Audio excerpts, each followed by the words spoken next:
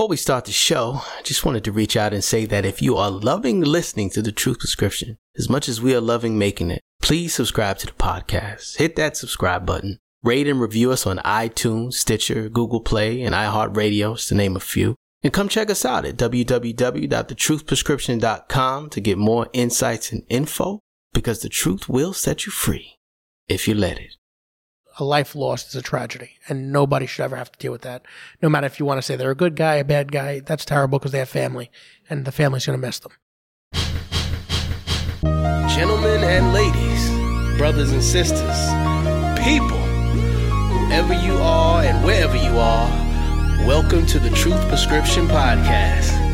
I'm your host, Dr. Sekou Gallis, and each week I interview successful people from around the world and discuss how accepting the truth can propel your career and help you live a life of gusto and purpose. No mantras, no gimmicks, just the truth. So close your eyes and open your ears, and let's get into this. Come on. Good people, welcome to the Truth Prescription episode number 33. Today I have the distinct honor of having my guest here, Joe Imperatrice, founder and president of Blue Lives Matter. Hey, Joe. Hey, how are you? Good morning. I'm doing great. Thanks for coming. Just to give you a little bit of background just on Joe and why I wanted him to come on the show and sort of all those facts. So Joe's been a police officer for 12 and a half years. Joe, where did you grow up? Grew up in Staten Island, New York. He's a Staten Island resident. And speaking of Staten Island, that's kind of where a lot of this started. 2014 was a tough year in America, but also in New York for just issues surrounding police violence. And, we had Eric Garner in Staten Island in July. Then in August, there was Mike Brown in Missouri. And then also John Crawford in Dayton, Ohio. And then November, you had a guy named Akai Gurley in Brooklyn, similar situation, and then Tamir Rice in Cleveland. And so things were bubbling, things were happening. And December of that same year, 2014, Rafael Ramos and Wejan Liu, two officers, were gunned down and killed, as someone said, I think it was the commissioner at the time, assassinated in their cars by really a crazy guy. I mean, I think the guy shot his girlfriend in Baltimore. He came from Baltimore, took the train up. Came here, killed these officers, then went into the train station, killed himself. I think after that, and I'll let Joe talk a little bit more about it, but because of all the tension and all the focus on police officers and a lot of the negativity surrounding it, he wanted to do something positive. And it started out really with the little bracelets, Blue Lives Matter bracelets. And since then, it's grown. Now, I originally reached out to Joe because I wrote a film called Code of Silence, a feature-length film. And basically, it looks at all these factions. It looks at the Blue Lives Matter or leader or organizer. It looks at Black Lives Matter leader or organizer. It looks at police officers. It looks at, you got a character in there who's an assassin who goes out and tries to shoot cops. And the point of the whole thing, and something I truly believe in, is that, we're, regardless of, all our differences, cultural differences, racial differences, we all bleed red. We're all human beings. And I think if we can focus on that, then a lot of healing can occur. The story follows a white cop who grew up in Brooklyn who has a black son, and his sort of desire to try to figure out how he died at the hands of police. And in that process, realizing that we have a lot more commonalities than we think we do. And so when I wrote the script, I gave it to my script coach, and he said, "Listen, man, this is a great script, great writing, but your portrayal of the police is not accurate. You need to go talk to some police. Your portrayal of Blue Lives Matter doesn't seem accurate. You need to go talk to somebody from Blue Lives Matter. Your portrayal of Black Lives Matter seems off." So it's like, I was not writing from true facts, and because it's a serious topic, I wanted to be as factual as possible. So I reached out to Joe. I reached out to a couple other people, including Hawk Newsom, who runs Black Lives Matter New York. And just to get some better insights into what their daily lives are actually like.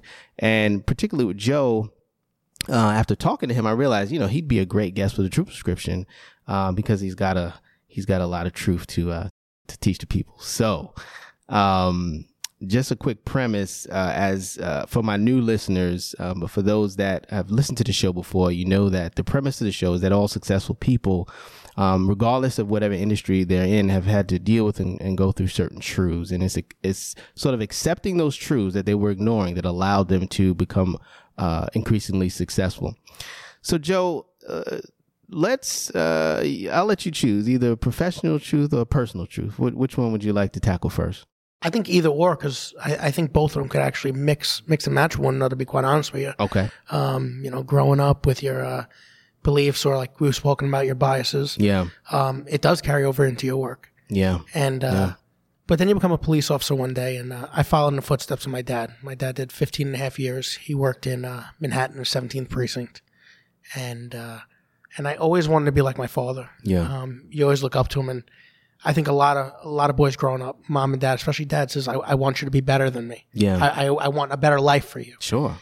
And I don't think I realized till I got older that it wasn't about having a better life. It was about being just as good as my dad. And I wanted to be the man he was.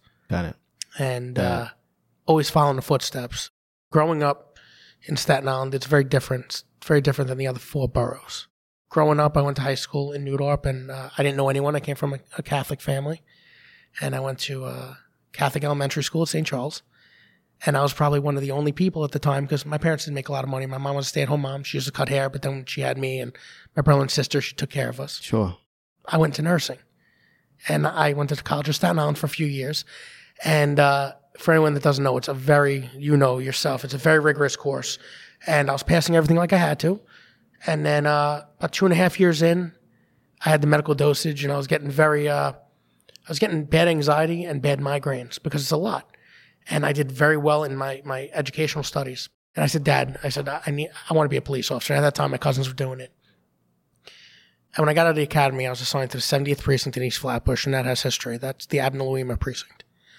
And back in the day, anybody, I don't care if you're a civilian or a police officer, you said that would never happen. That's a BS story. And it wasn't. That gentleman should have never, ever, ever had to deal with something like that. That was a disgrace to humanity, to the police department, to law enforcement. You don't do that. You don't treat somebody like that.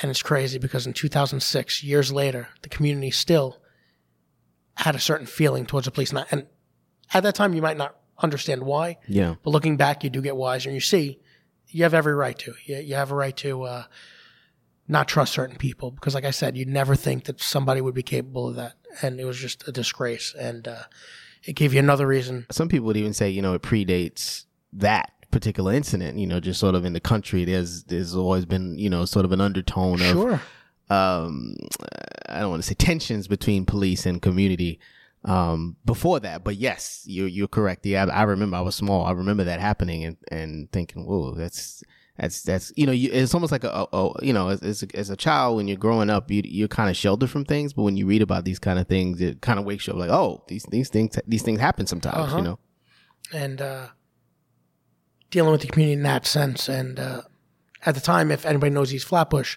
it's actually the 70th precinct, one of the most diverse precincts in Manhattan. You have every single person from every nationality in Brooklyn, especially in the 70th precinct. Yeah. You have Jewish, Italian, African American, Haitian, Spanish, everything. Yeah, Caribbean, yeah. And here I am on Ocean Avenue and St. Paul's Court, and I'm like, what am I doing here?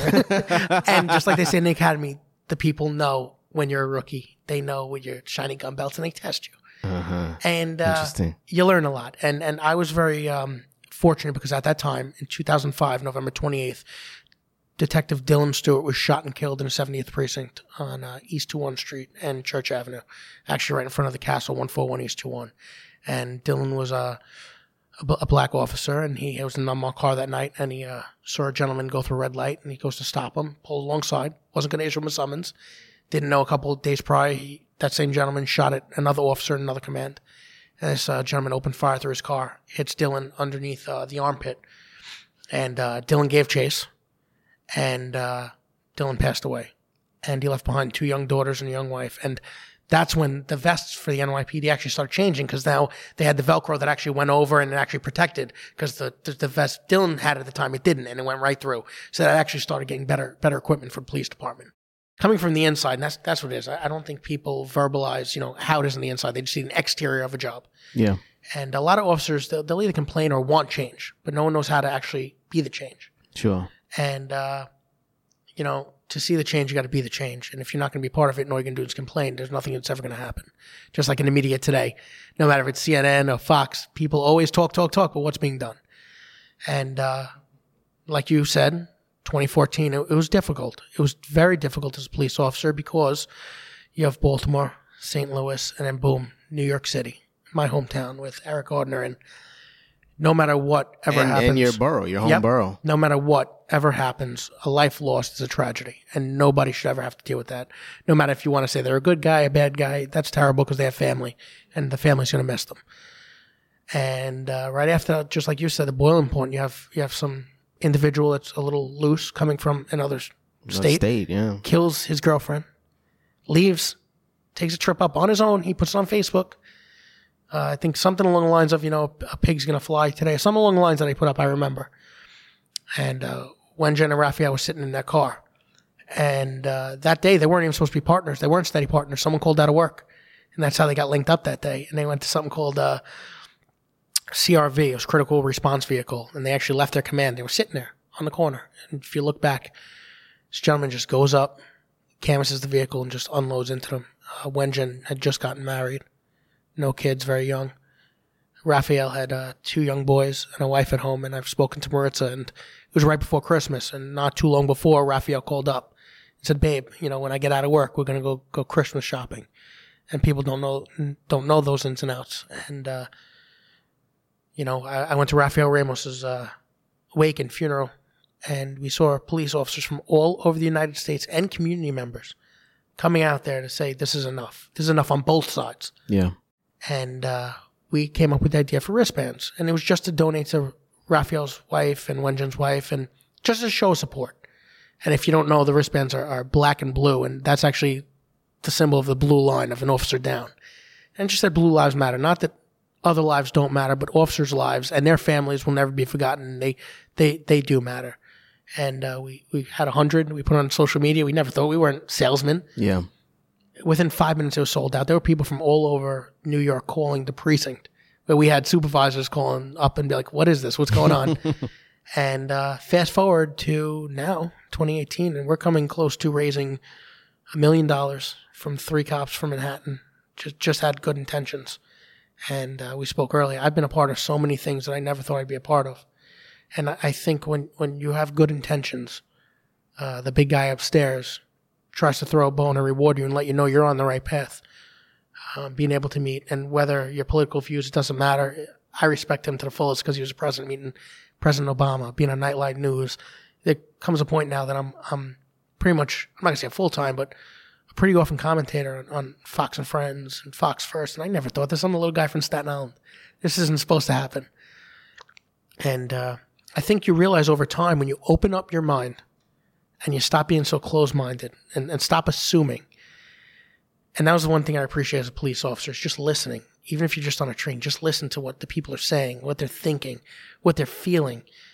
That's what's so great about the United States and New York is it's backgrounds from all over. You get to see things that maybe other people can't experience. You get to appreciate it. And, my goal one day is, I never thought about this, but the platform I was giving is to be in politics when I retire. And I appreciate the assemblymen and councilmen, but no offense to them, and God bless them. I'm not too worried about the potholes in the streets or stop signs or where we're going to put a red light. I told you this when we had the phone interview. I don't think there's anything more political than being handed a gun and a shield and having the responsibility of taking life or saving a life in a matter of seconds. And if you could do that ethically and morally and with the right intentions in mind your whole career for 20 years, I think you're ahead of the game. Yeah. And I think if you have an open mind and you're willing to have people and meet people along the way from all over and get different views, I think you can make a big change in this world. I think that's what we need. So if I can condense, that was a nice chunk. It was a nice chunk of truth. If I could condense all that down, one phrase that you mentioned was see the change and be the change. It sounds like that's kind of the condensation of the truth that you realize, seeing these things happen to police officers, seeing them happen in the community. wanting to do something about it, not really knowing what to do, and then finally just it started serendipitously, but then now, like you said, you guys are close to almost raising $1 million. You're doing a lot of things in for the families, so that's great. One of the things that we talked about this before we started recording, that Obama said during that hour-long town hall was, we have inherent biases. And I think on both sides, if people can recognize those before they go into a situation, way before you go into a situation, then we'll probably end up in a much better place as we go forward. Because, we're all on this planet together, basically. We all have to live here. And why not live a sort of a peaceful existence with each other rather than just, fighting, arguing, killing. And usually the argument and the fight's about some misunderstanding or some miscommunication. I listened to an interview you did with Joe Piscopo. It was a radio interview with one of the wives of one of the fallen officers, and you said that police officers are held to a higher standard when they do something wrong, right? Do you think that's fair? Absolutely. You think it is? I fair? do. Okay. You're given a lot more responsibility than the average person, and that uniform symbolizes a lot. Like I talked about, in the matter of a second, things can change. And you're there. See, it's hard reading some of these tabloids and newspapers because they think police officers just show up out of nowhere and start picking on people. But what they don't realize and what isn't released is, I'm going to say 9 out of 10 times, there's a phone call that was made by somebody in that community that needed help or thought they needed help. And that's when an officer responds. And they're there, and I've said this in several interviews, and I remember saying it in my ABC Nightline interview, is I've never met a police officer that strapped up their vest, put on their gun belt, and said, I want to go out there and kill a certain type of person today.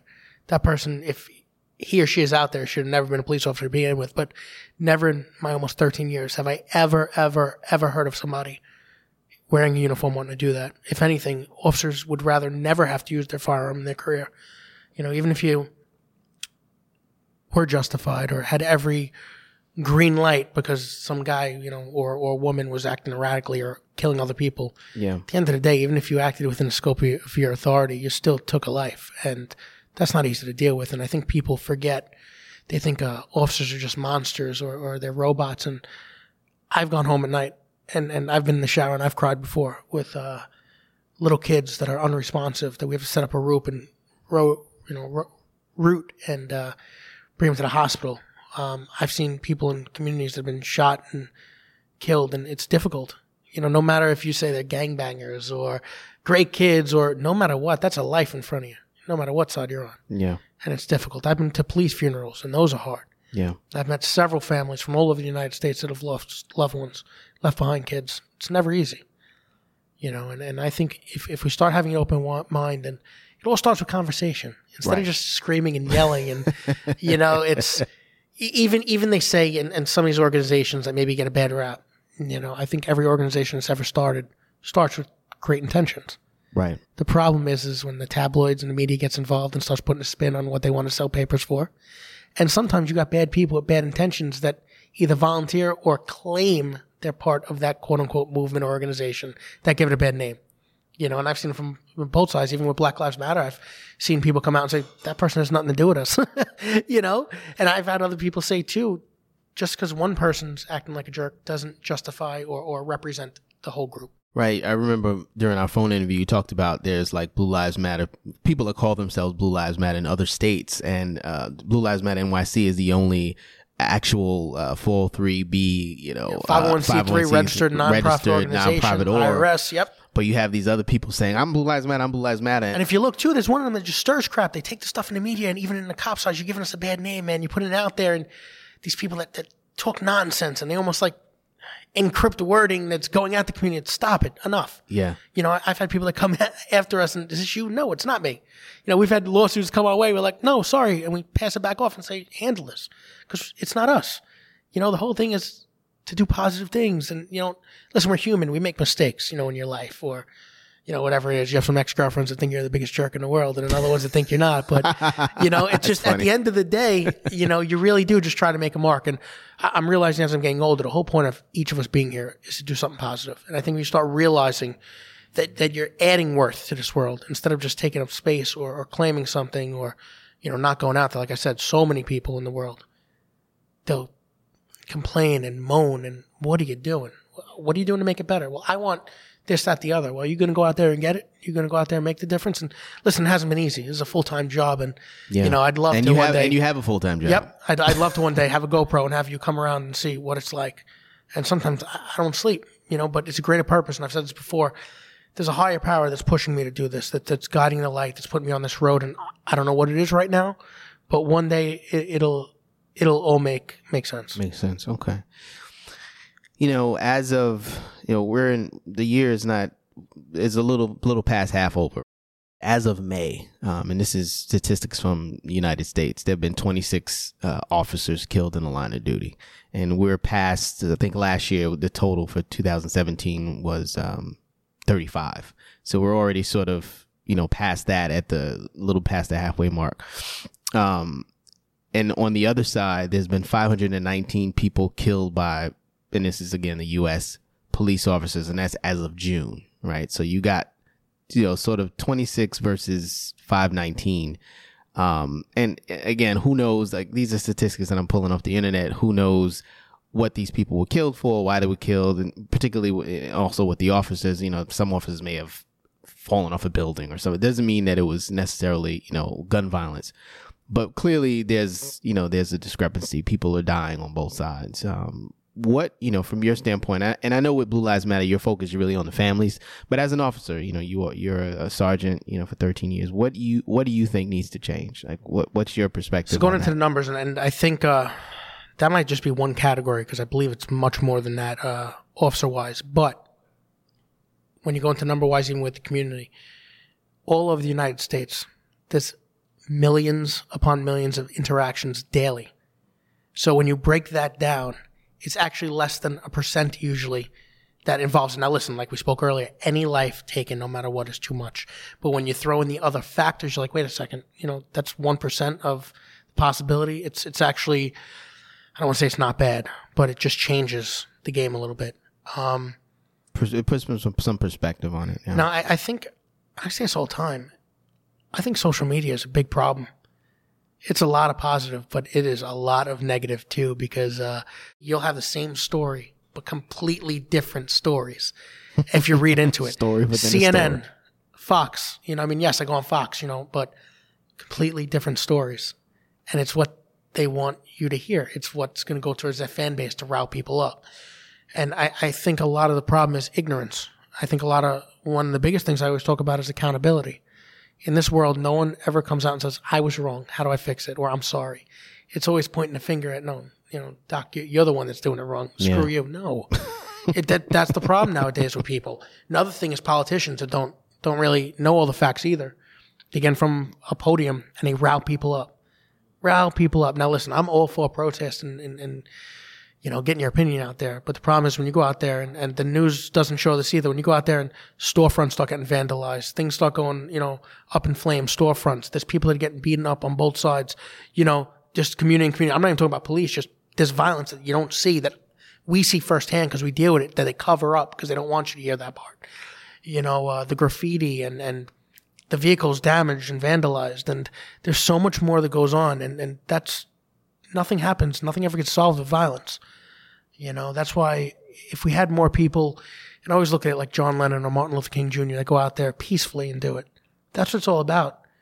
But we got to start working together. If you're not going to work together and listen and want to be a part of both sides in the solution, it's just going to keep on boiling up. If you don't shut off that flame, sooner or later, that water's going to boil over.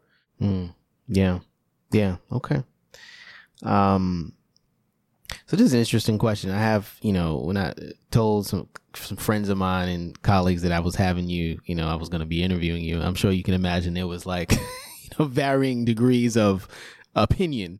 But one question a friend of mine asked me, which I didn't know the answer to, I said, well, let me ask him. He seems like a pretty open guy.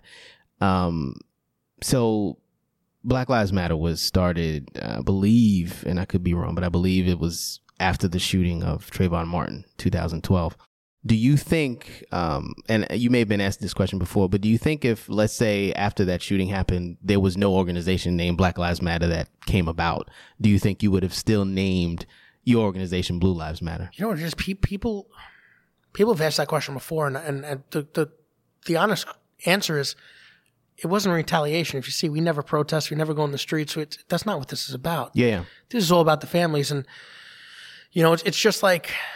But specifically the name, like, do you think you would have named it that? It would have been the same thing. It would have. You would have named. Been no difference. You would have named that. Yeah, because at the end of the day, and you know, it's not discriminating. If you really look into it, it's not discriminating against any one race whatsoever. Because I say this all the time: being a police officer is like being part of the All-Star Squad for the entire United States. You have people from every background, from every facet of this world that wear that uniform proudly, and.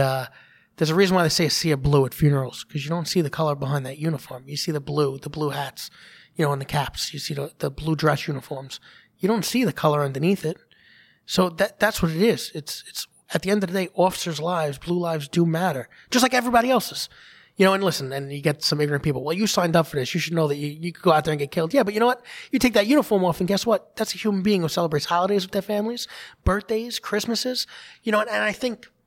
Over time, I think for having that hard-ass appearance for all those years with the police departments, that militant, you know, not the community-based, people were so used to just a robot-like warrior. They didn't get to see the human side of it. And that's what's great about the community policing. It's really taken hold. It's people get to see, wow, officers dance and they play sports and, you know, they talk and they interact, they eat, you know. You never saw an officer eat when you're younger because you're not allowed to, you know. They're human beings. And that's what it's all about. Do you believe in community policing? I remember... you know what it is? I do, but at the same time, I think also that it's kind of hurting officers. So think about this. Last night, there was an officer that was killed in Warmouth. There was an officer that was killed last night. There was a gentleman. They got a call for an erratic driver. He goes over there and gives the guy several commands to stop, you know, comply. Officer draws his gun. Gentleman goes over, beats the officer with a rock, takes his firearm, shoots and kills him, unloads several bullets into him, and then goes and kills an innocent woman a little while later. Now, what people don't understand from the law enforcement side is a deadly weapon could be anything. You could pick up a chair or a knife, or it doesn't just have to be your typical weapon. I could take a laptop and you can actually, you know, being a doctor, you could blunt trauma and, you know, concussions, and they could fall and lead to other things. Because officers are so afraid of being on the front page of the paper, having people come to their house and threaten to kill them or burn down their house or their family, that they're holding back. And I think what the community policing is, they're expecting you too much. And at the end of the day, people call us for help. If there's a woman that was just getting beaten up by her husband or somebody and, you know, threatened he's going to kill her, she's going to call us for a reason. We have to go there. Now, if the guy is coming at you, what do you do? You know what I mean? And you factor in everything else. Now, another thing on top of that is officers are expected to wear too many hats. They're expected to be doctors and psychiatrists and therapists and all these different people, teachers, and you're human. It's a lot. And officers, like I said earlier, have seconds to make a decision. And like I said, I do agree that it's much needed. Yeah. And it needs to be transparent, police departments. But officers cannot be afraid to be police officers when they need to. Yeah, I think fear is a big thing. When you're afraid, you're more likely to make decisions that are not well thought out. Now, you know, let me ask you a question on it. So you're a doctor in the medical field. Yeah. If for a year, all in the news, doctors were getting sued and losing their jobs for taking action, and there were just some crazy mishaps that happened where the person passed away, or, you know, maybe by accident there was a little bit too much, you know, anesthesia given and the person passed away or whatever.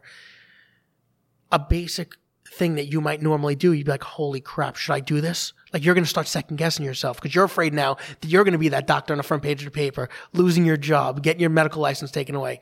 It's very similar to that as a police officer. Is you're giving certain tools to use. You're doing everything in your scope as a doctor to save that life, but now you're afraid because the media is telling you how to do your job. They've never once went to medical school. They've never once seen a child or an elderly person come in from a serious car crash or whatever, and you have seconds to make a decision. As you know, even as a doctor, you're there to save lives. Yeah. You know, it's very similar. It's not the same, but it's similar. Not just like a little way of putting it. Yeah. I mean, I think one difference, and I've heard some people talk about this, but we have malpractice insurance, so if I do make a mistake or, do something wrong, then, there's some accountability, financial accountability. But you said something interesting, and this wasn't a question I had, but, just in terms of this gentleman, that what happened last night in terms of discharging his firearm, I know that, there's this whole thing about, you aim for center mass, you're trained to aim for center mass. And then some people say, well, you're actually trained to maybe shoot him in the leg or some other area. But when you get out there, the veteran cops will tell you, listen, if you want to stay alive, you want to come home, then if you think it's an actual threat, then you need to aim for center mass.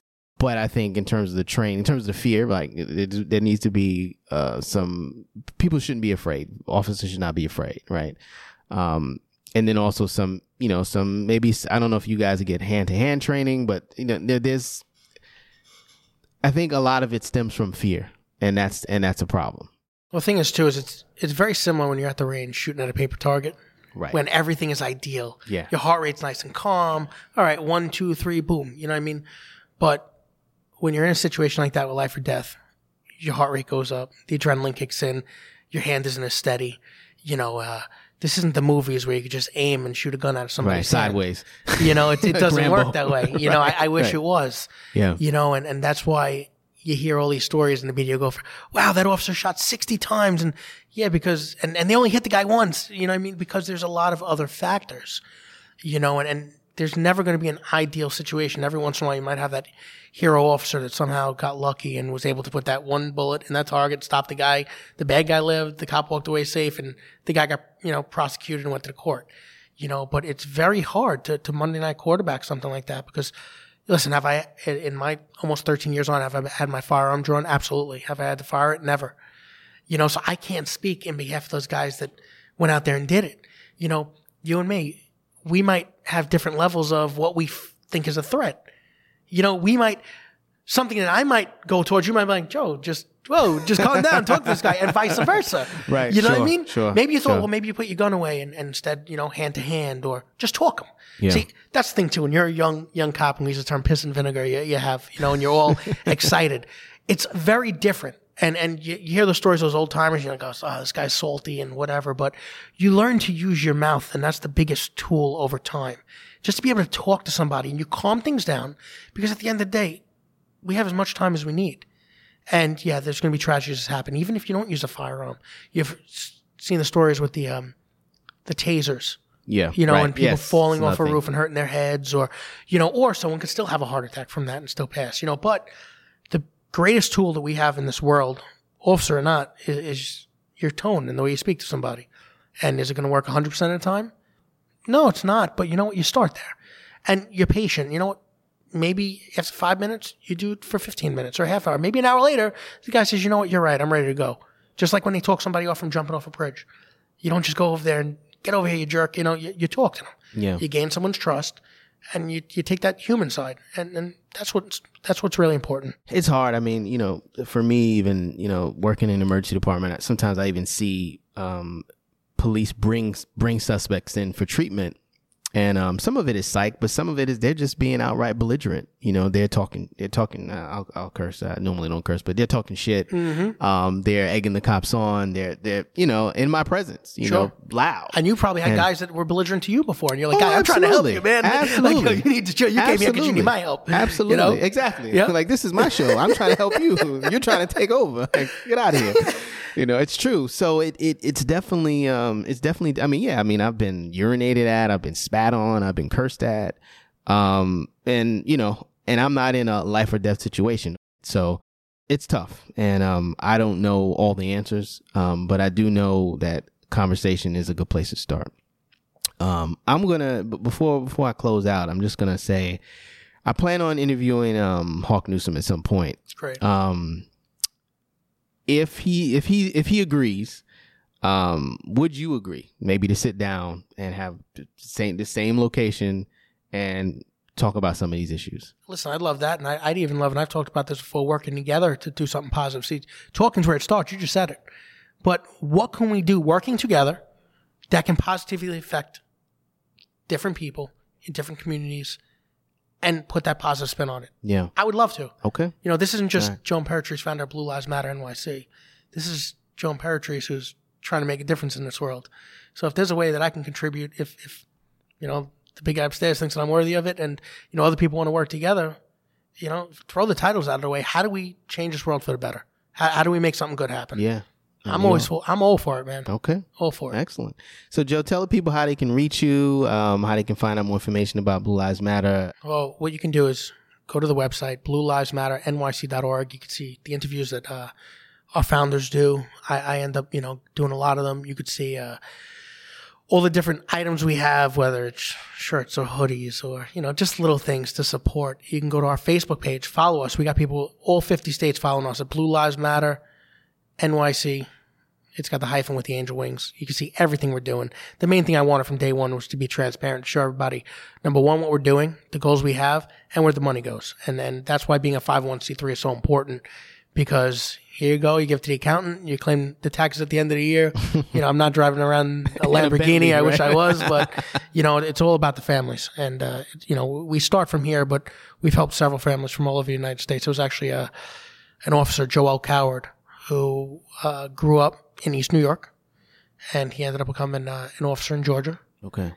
And one of his buddies, Jason Reynolds, a narcotics detective friend of mine, told me that Joel was suffering from stomach cancer. Single father, raised his son, and went out to Georgia, surprised him and his family. And after his last chemo session before his stomach surgery, the doctor told him that he should go away on a trip. But we went out there and we paid for him to go to Jamaica to see his family. And that's the things we do. And it's not just in New York. And, you know, people talk about chapters and all that stuff, and that's great, but it's a lot of headaches. And I think it's more special when you go to different places and they say, well, Joe came from all the way from New York to do this.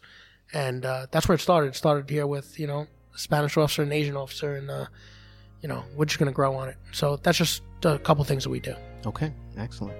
Well, Joe, thank you so much. Thank you so much for having me. Coming up to Harlem to talk to me. Thank you. I really appreciate it. And I'll close as I always do. The truth will set you free if you let it.